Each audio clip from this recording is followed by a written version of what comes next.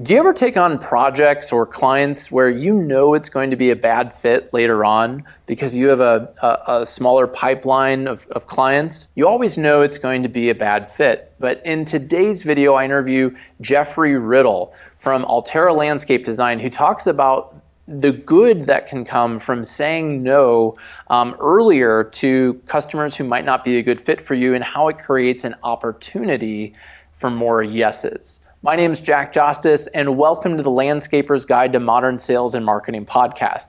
Today, I'm super excited to interview Jeffrey Riddle from Altera Landscape Design, and let's get started. We weren't getting the leads that I knew we could. We weren't getting the right leads.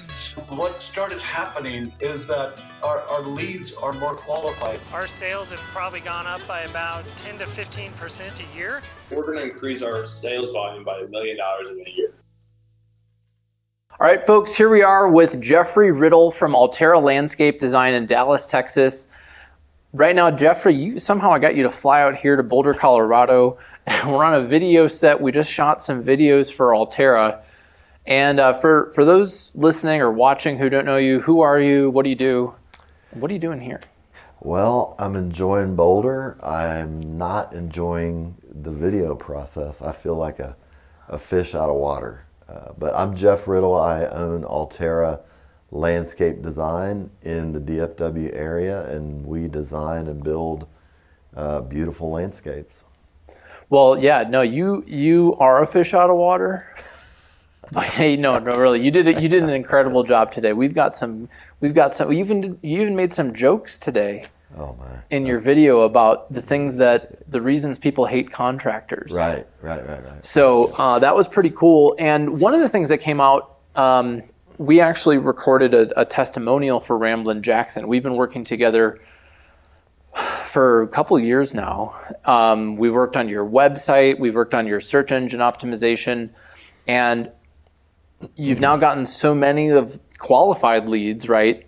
Quantity and quality, that you're needing to say no to them. And that's kind of been a challenge. And so that's one of the reasons that we're making video, is to help people understand that, hey, there's been a freeze in the Dallas-Fort Worth area, and there's a shortage of plants, and there's a huge increase in landscaping. So that way they understand timelines and budgets before they call and eat up your time. But still, you're going to need to tell some people no. Right. And I believe that's just a truth in business, whether it's employees or certainly customers. And I know that you've got a 5-star review average. You are relentless about the quality of Altera Landscape Design. So how do you balance that, needing to say no while also wanting to ultimately serve customers and take care of people? Right. Well, I mean, it's tough because, first of all, we love what we do. We love to help folks create beautiful outdoor spaces, and we hate to say no. But I think, for the health of our business, we have to from time to time. And so, we like to say we're about quality over quantity. And, particularly the DFW area is notorious for quantity, the size of everything's huge. And we want to sort of swim counter to that. And it's one of the things that makes us unique. I think it's one of the things that helps us just be attractive and just it intrigues people, when you're sort of saying, hey, let's make sure there's a fit before we work together. Right now is an unprecedented time, and we're having to say no. We're trying to do so professionally. And so we're in a kind of a unique time. But when we're in normal times, we still are trying to be very selective about who we work for so that we can maintain the quality and run an operation that's in control and not sort of chaotic. Has there ever been a time where you've had that chaos happening in your business? Yeah, I think everybody has that. You let it seep in. Right. You take on, a little too much, or projects kind of stack up because of schedule or weather or something like that, and you get a taste of running out of control. And I personally, I really don't like it, and I try to, avoid it at all costs. Albeit, sometimes, we can't avoid it, but it gives you a taste of what it's like, and we don't like it. Yeah, I don't think anybody can grow a business without having that experience, and it does feel awful, having more than you can manage, or having clients who are unhappy, and also probably not making a profit during that time. Right, and it's kind of counterintuitive. Folks think the more volume we do, the more money we're going to make, but it can really be the opposite. So when you run at a higher rate than your organization can handle, profits typically, go in the tank. Well, and so does morale. And I was just going to say that, one challenge that any business faces in the trades in general is finding good people. And when you have good people on your team and you burn them out, and then you get the reputation that you burn people out, that can really make it hard to recruit. So I think that you're on track there. So talk to us a little bit. So how do you say no? Like, let's pretend that we're on the phone, and I'm hey, it's Jack from 123 Main Street, and we have a $10,000 budget for what you said was a $40,000 job.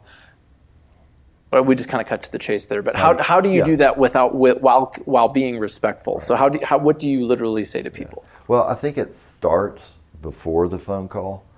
It's like, okay, who are we going to be? Are we going to be selective? Are we going to be, like we said, quality over quantity? And are we prepared? Are we ready to say no? And do we have a gate? Sort of like, do we have a gate to get in? Oh, that reminds me. So you drew something on the plane in your notebook. Right. So open that up. Let's just take a look at it. Because you literally drew a gate, right? Right. Yeah. And when we're contemplating engaging with someone, we're looking for certain things, and that's what comprises, the gate. And if you're volume oriented, maybe your gate is a lot wider, right? Sure. And you're not as picky about qualifying who you're going to work with. But we look for things like, is this client positive? Do they, in an initial phone call or interview, do they appear to be cooperative and warm and engaging and fair and authentic, and is there something unique about them? Are they super price driven? Are they already talking about price and maybe how they beat another contractor down, or and so you pick up on these clues, and we call them red flags, but that sort of comprises the gate. And then we're trying to just make sure there's a fit, and if we have to be prepared to say no right before you even go to these meetings and you have these conversations, and then wait for the right fit. It's sometimes hard to wait if you need the work. You're looking at your revenue, you're looking at what you should have sold this month or last month, and sometimes it takes courage, to wait. Yeah, how do you work through that? Because every business, even successful businesses like yours, you do go through cycles or seasons or periods where the phone isn't ringing or the leads aren't good, and maybe you do have payroll to make or feed yourself or whatever. So how do you find the courage during those months? Right. Some of it's just experience, where after you've done it a while, you realize, hey, the work has always come. If we do the right thing and we work hard and we're good at what we do, the work is going to come. but particularly if you haven't been in business a long time, that it's a real scary feeling when you're behind revenue and you've got payroll to make. But I try to stay faithful and remember that, I've always had the work at the end of the day, and just trust the process. So. One of the things, hard to do though. It definitely is hard to do, and I find that in those moments of fear, or when you lower the bar and you let people in the gate, that you have a feeling it's going to be a bad fit. Right. I can make this work. Right. It won't be that bad. Hey, and I don't want to project that I'm totally fearless, because I've been doing this a long time. I have lots of gray hair and the hair I have, but I get fearful, and I've been doing it a long time. I still have those moments where, I'm going, we have got to get another project or two sold, and I am very tempted to let down the sort of the standards, if you will, and widen the gate, and when I do, I'm usually sorry that I did. Right. And it's never fails, right after you take on a project you probably shouldn't, here comes a really good one right behind it, and you're like, golly, should have waited. Yeah, well, so wait it out, and you've got to generate enough demand.